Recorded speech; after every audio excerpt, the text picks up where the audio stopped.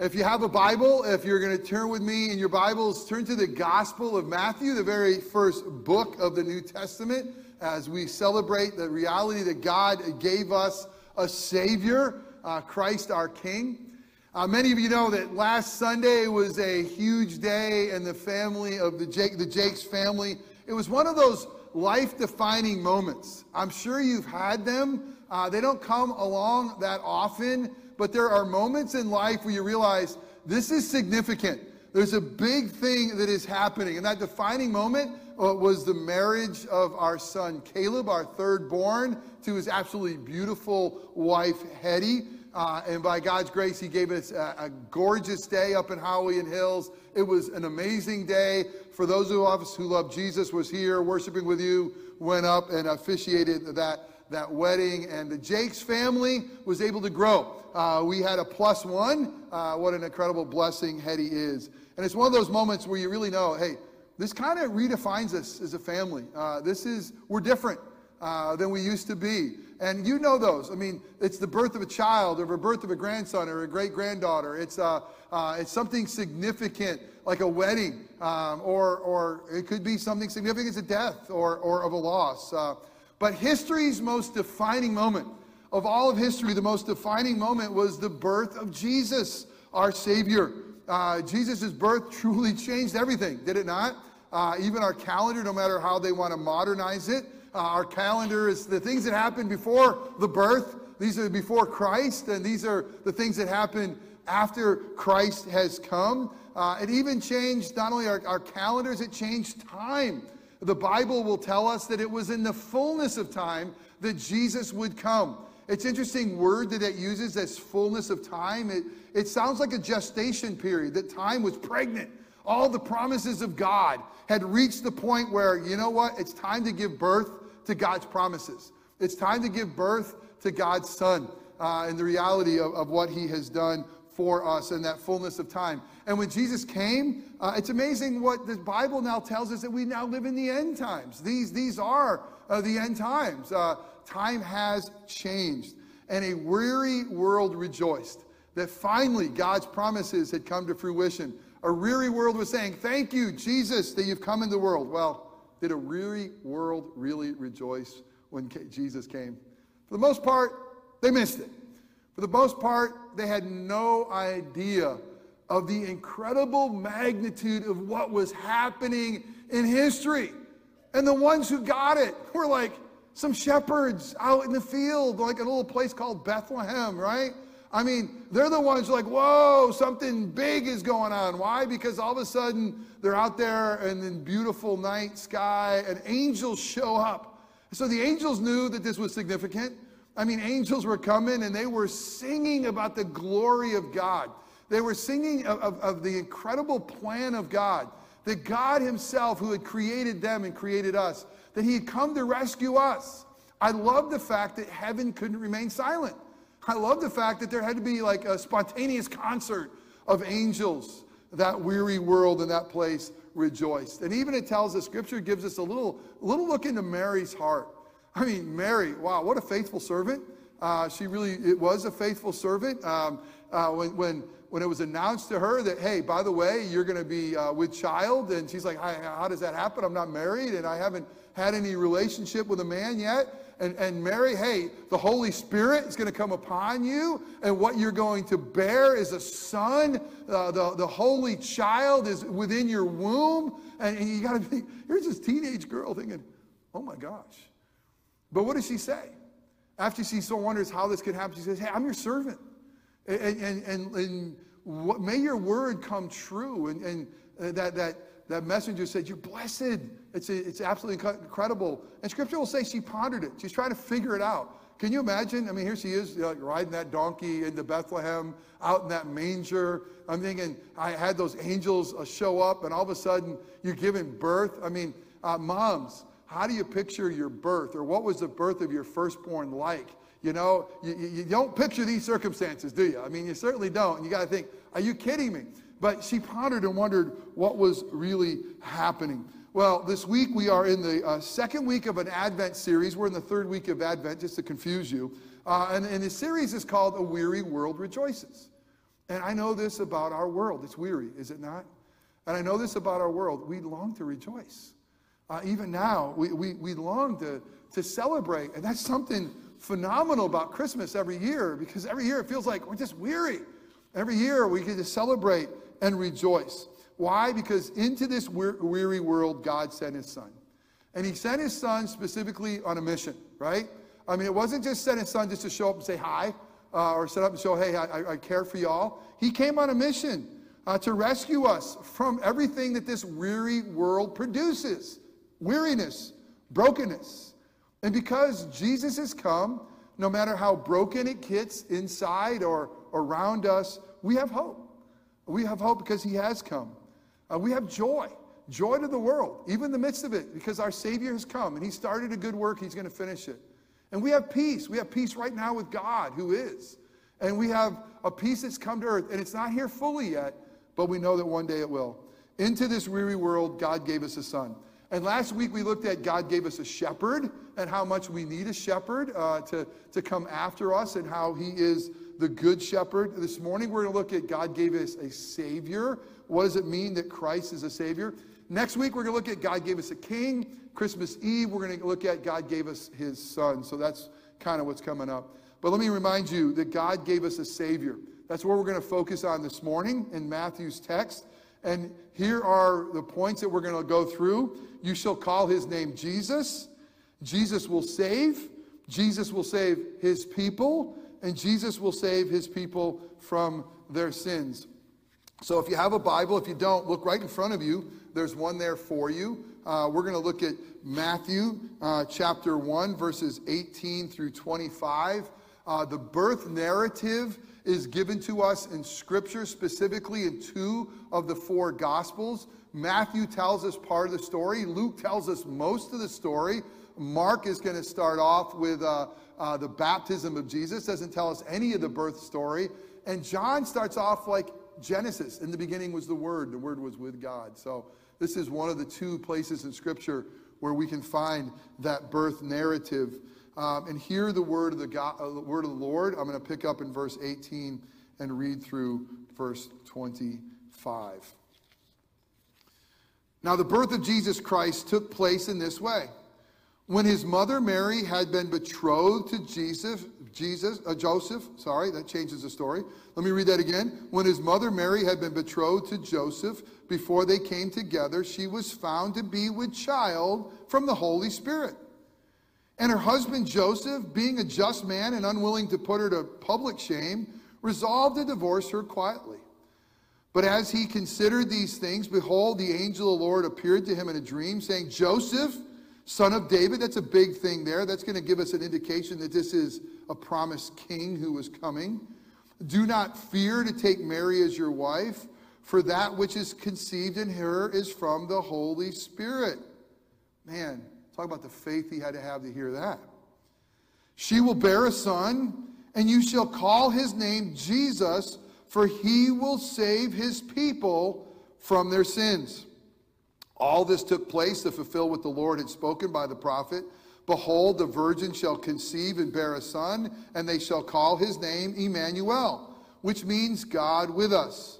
When Joseph woke from the sleep, he did as the angel of the Lord commanded him. He took his wife, but he knew her not until she had given birth to a son, and he called his name Jesus.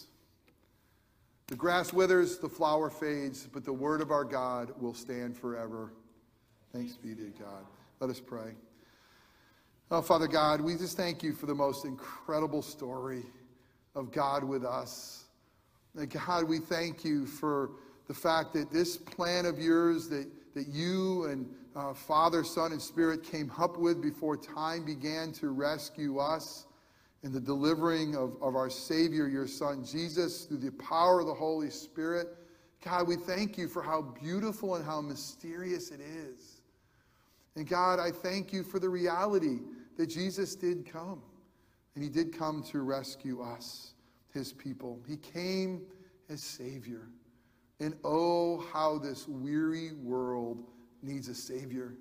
Oh, how this weary pastor needs a Savior. How this congregation, this community, this state, this country, this world needs Jesus as Savior. So God, would you come and be with us? Would you remind us of the true meaning of Christmas? Would you show us what a Savior does and who he really is? God, would you speak through a broken sinner like me? And would you give us ears to understand and hear your voice, and a mind that understands your story and this Christmas story? And God, would you give us the gift of faith and a heart that would embrace your truth? And God, would you give us feet that would walk in a manner worthy of your name? God, the things that I say that are just my opinion are wrong, may those things just fall away, be forgotten. But God, the good news of the gospel is here. And would you use those things to make us more like our Savior Jesus? And it's in his matchless name that we pray. Amen.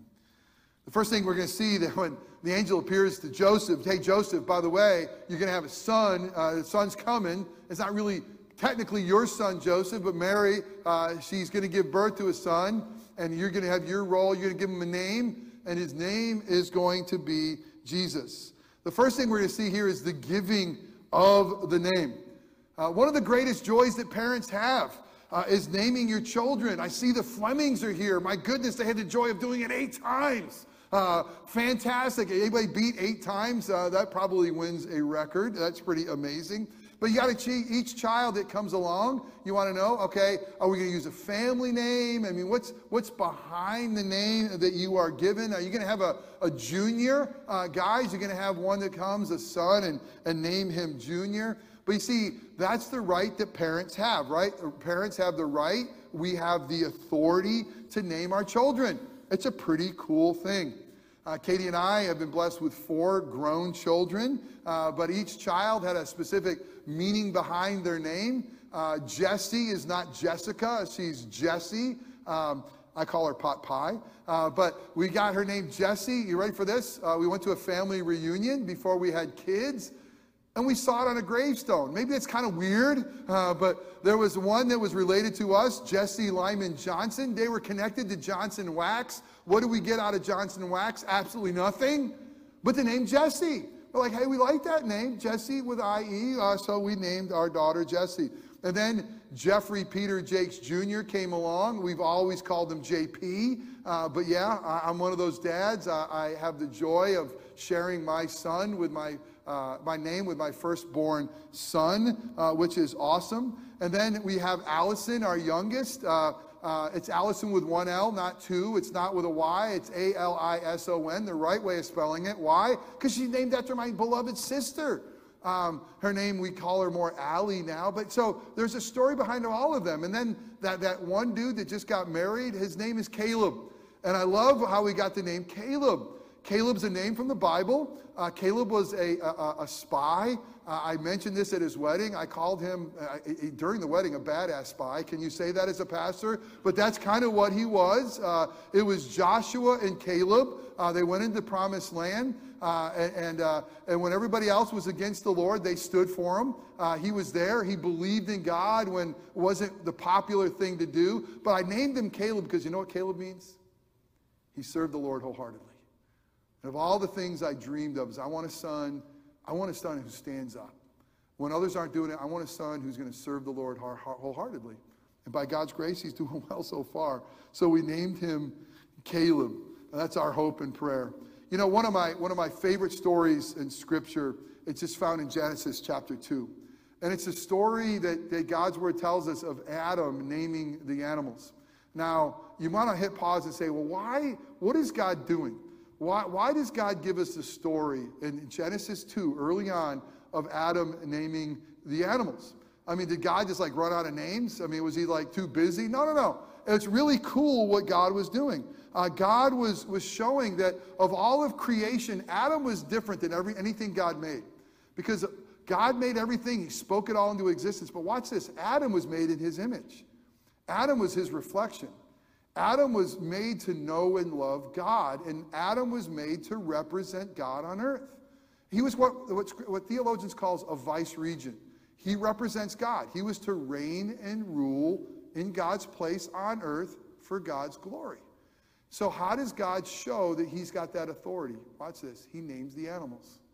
Now, many of your friends might say, hey, Our animals are in equal plane as we are. You got humans and you got your cats, your dogs, your animals. We're all together. It's not true. We're different. We're different by design. They're not in God's image. We are. So what was God doing having Adam name the animals? He's showing, this is what I made you for. Have dominion. Have rule over them. Have authority. Giraffe, hippopotamus, cow, snake, whatever. I imagine God was delighted listening to see as they came, what would Adam call them? Adam was doing that which God had given authority to do. You see, parents have the authority to name their children. And so, isn't that a joy of ours? Well, isn't it interesting that Mary and Joseph did not have the authority to name Jesus? They didn't have that authority. That was not given to them. God is the one, God the Father is the one who names Jesus. Why? Because, watch this is really interesting.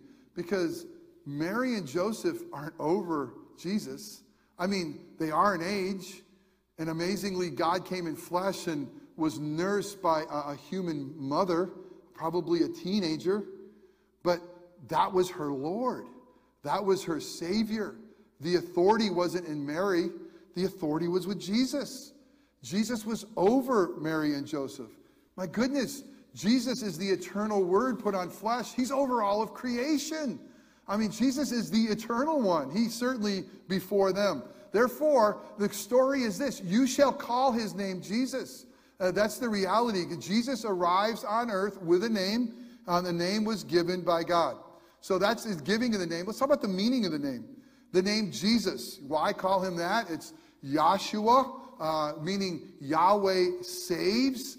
Give him the name, the Jesus. Why? Because that's the name of God saves. We have studied as a church right before Advent. We were in the book of Exodus, and we looked at some themes in the book of Exodus, and we learned that God saves his people. He saved his people from sin. He saves his people from slavery in Egypt. He rescued them. Remember the plagues he sent on them? That he provided this Passover lamb, and at the sacrifice of the Passover lamb and the blood of the Passover lamb, death passed by his people. And we realized that the Bible says that Passover lamb was Jesus. Wow, God saves. Give them the name God saves. Remind them of the Passover. Remind them that God always rescues his people. And then that name Joshua appears again when Moses dies before the promised land because of his sinfulness. God raised up Joshua. And Joshua was a warrior. He was a captain. He was leading God's people into the promised land, into the land of promise that God had promised to them. And here's Jesus, the even greater captain, the even greater warrior, who leads us into the promised land of heaven, the new heaven and new earth that opens up paradise for us. Name him Jesus, Yahshua. Why? Because he's our commander. He is our warrior. He's leading us home, right? And then you get to a little prophet named Zechariah, and Zechariah has a high priest by the name of Joshua. And interestingly, Scripture tells us in Zechariah 3 that he's being accused by Satan, and that there he is standing before God, and he's wearing his priestly robes, and they're filthy. They're gross. And God says, listen, that's my high priest. And look at him. He's filthy in the sins of God's people. Clean him up. Let's put a clean turban on him. Let's put clean robes on him.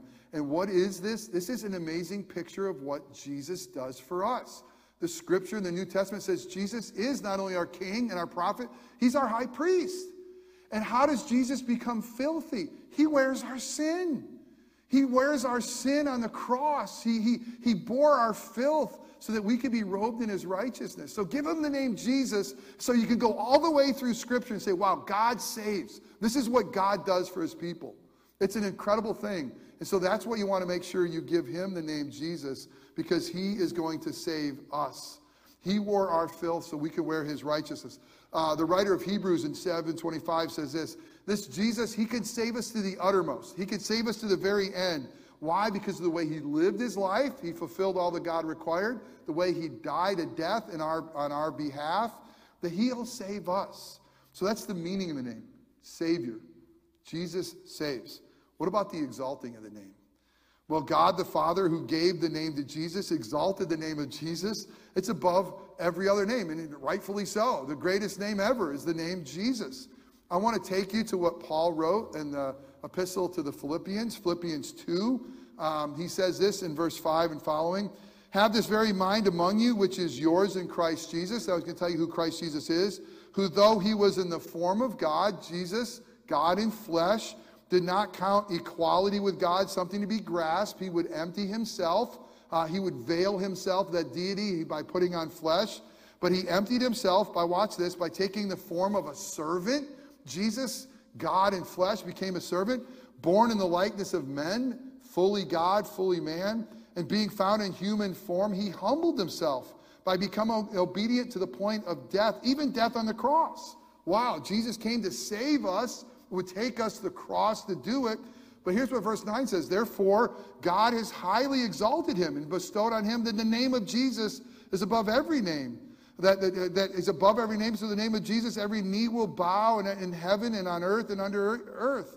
And every tongue will confess that Jesus Christ is Lord, to the glory of God the Father.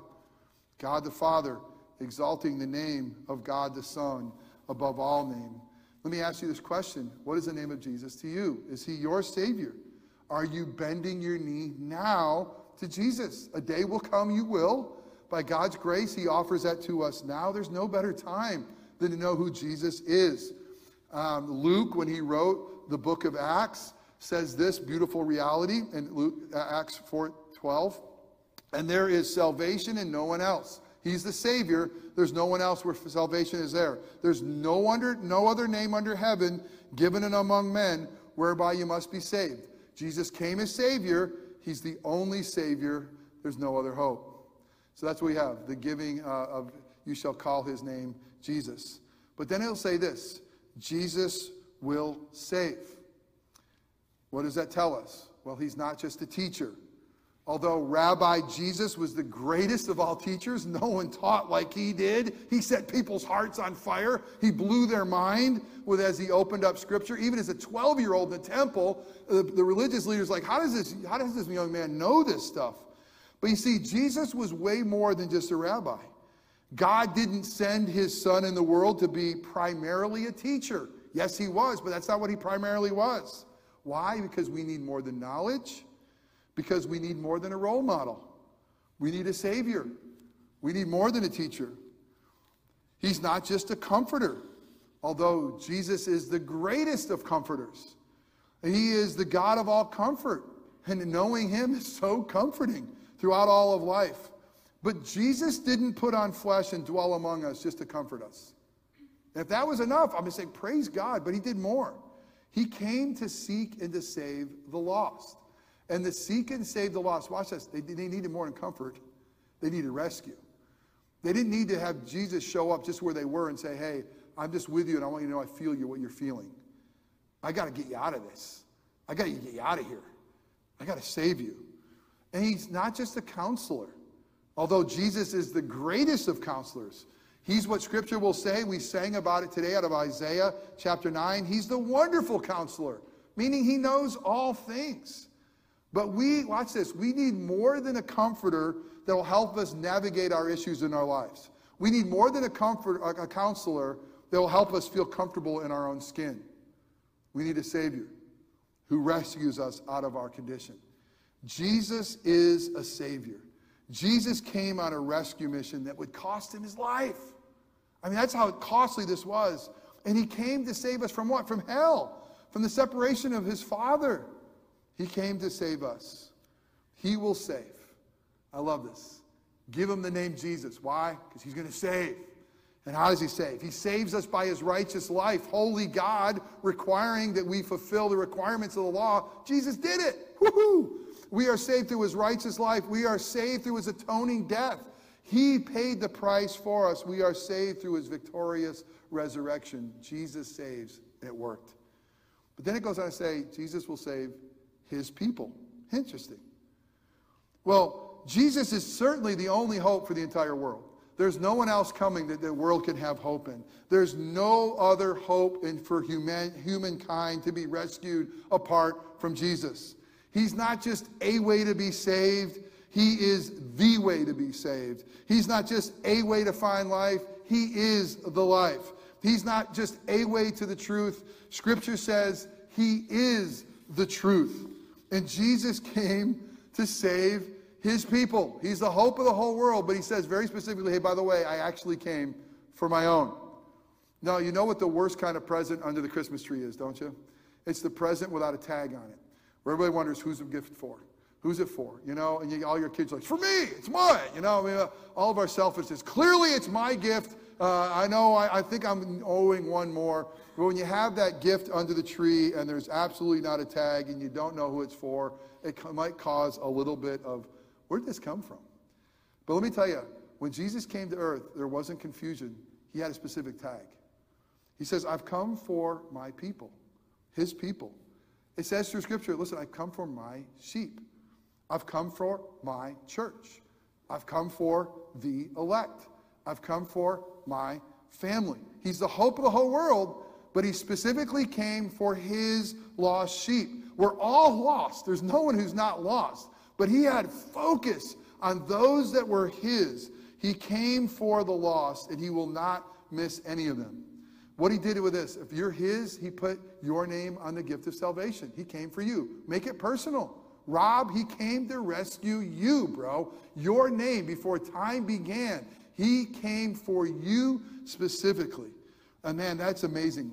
Not only does he come for his people, he comes and he powers us and gives us the gift of faith to open up that gift. So let me ask you, is Jesus your Savior?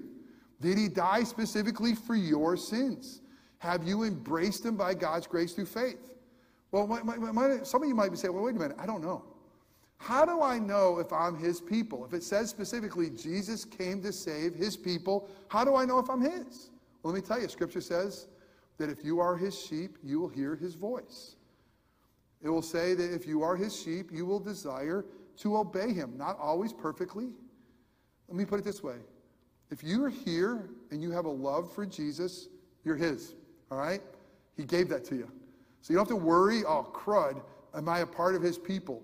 There's no one who comes to him, he'll never drive away. No one. And if you're moving toward Jesus and you're trying to figure it out, there's good news that is evidence that God's grace is on you. Because that's a reality that God's moving in your heart. So don't let this freak you out, but let it examine your heart. He came to save his people. Are you his? Has your knee bowed? Have you confessed to your mouth that Jesus is Lord? Is he your Savior?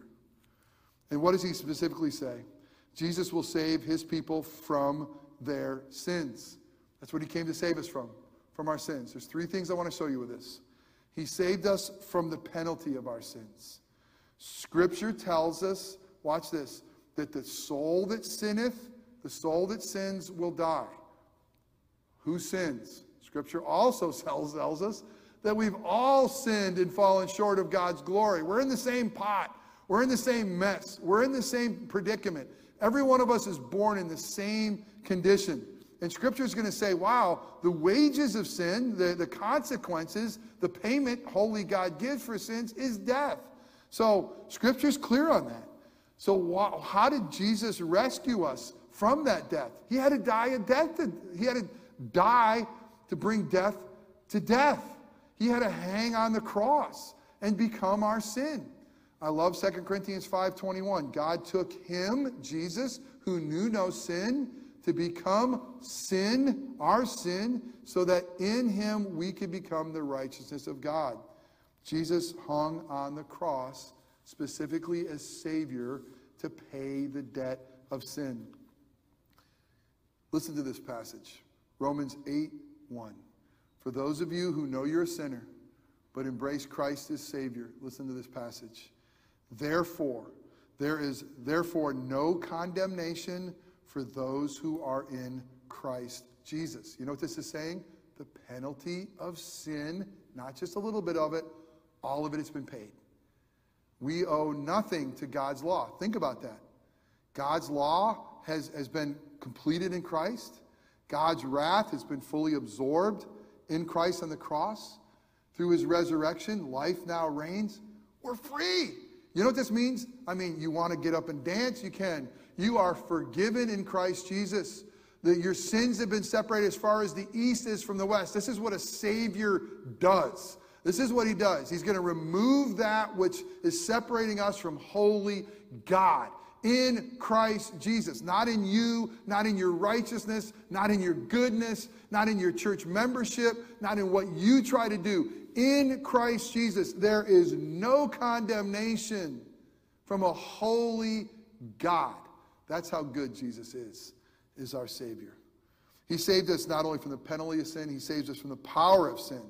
We all are born sinners, and we are born as slaves to sin. I love this question. It's a riddle. Let me ask it to you. Are we sinners because we sin, or do we sin because we're sinners? Let me ask it again. Are we sinners because we sin, or do we sin because we're sinners? Anybody know the answer? True, both. But originally, we sin because we're sinners. It's natural. We are by nature, Scripture tells us, bad picture. By nature, we are born sinners. By nature, we are children of wrath, unable to do good. I love that even the reality of this morning in Paul Tripp's devotional, he says, if you don't really want to get the good news of the Christmas story, you got to get the bad news. And the bad news is, it's so bad for us that we need a Savior. It's so bad. Jesus had to come, just more than just come as a teacher, a counselor, or a comforter. It's so bad. We're so broken, so separated. He had to come as Savior, because why? We can't save ourselves. And we have no power to do it. The only way that we can is that we become new creatures, born again, and we have a new nature. Now we have the power of sin has been broken. We still wrestle with it, do we not? Do you not still wrestle with the brokenness of your life? I do, every day. And every day I have to live my life in confession and faith. Every day I start my day and try to dig at his word. And I got to say, God, I messed up again.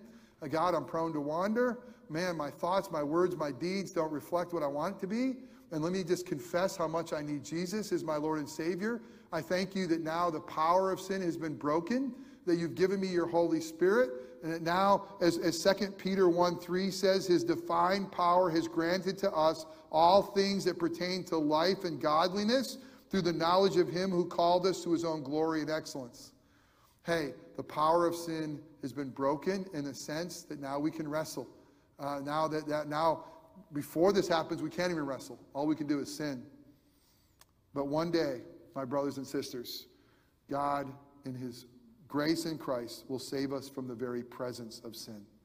One day, the presence of sin will be removed. It's called glorification. Oh, the glory of that day. You know, there's a tradition called the holiness movement.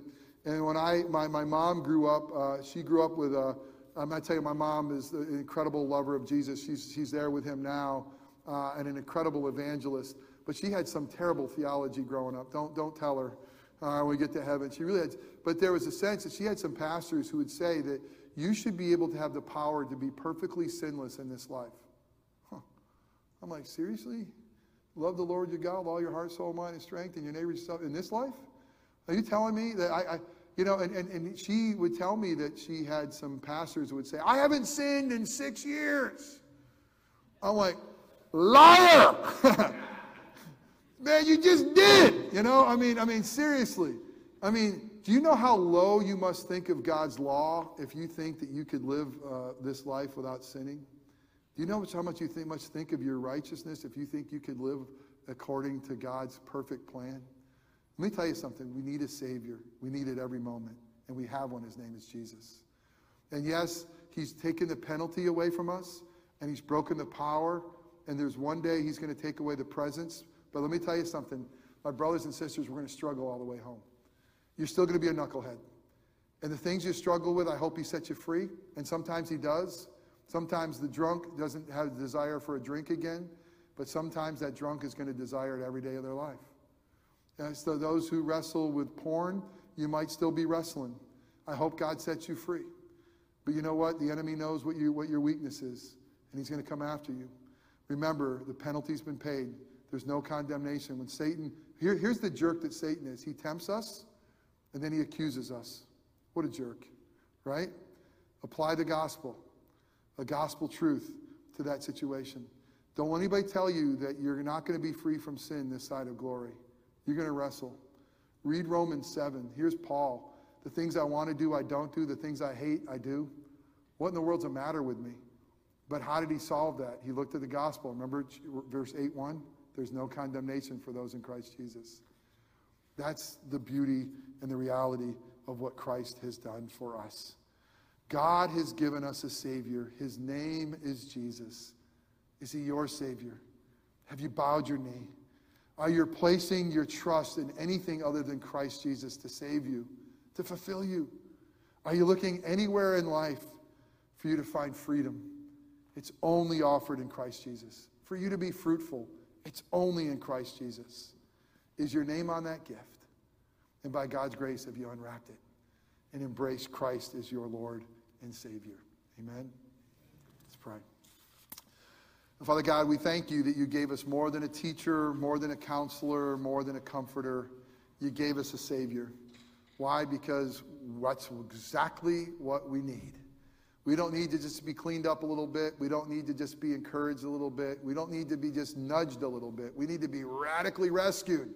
We need to have the dead come to life. We need to have that which is by nature children of wrath be adopted as beloved children of God. And the only way that can happen is through the life, death, and resurrection of a Savior named Jesus.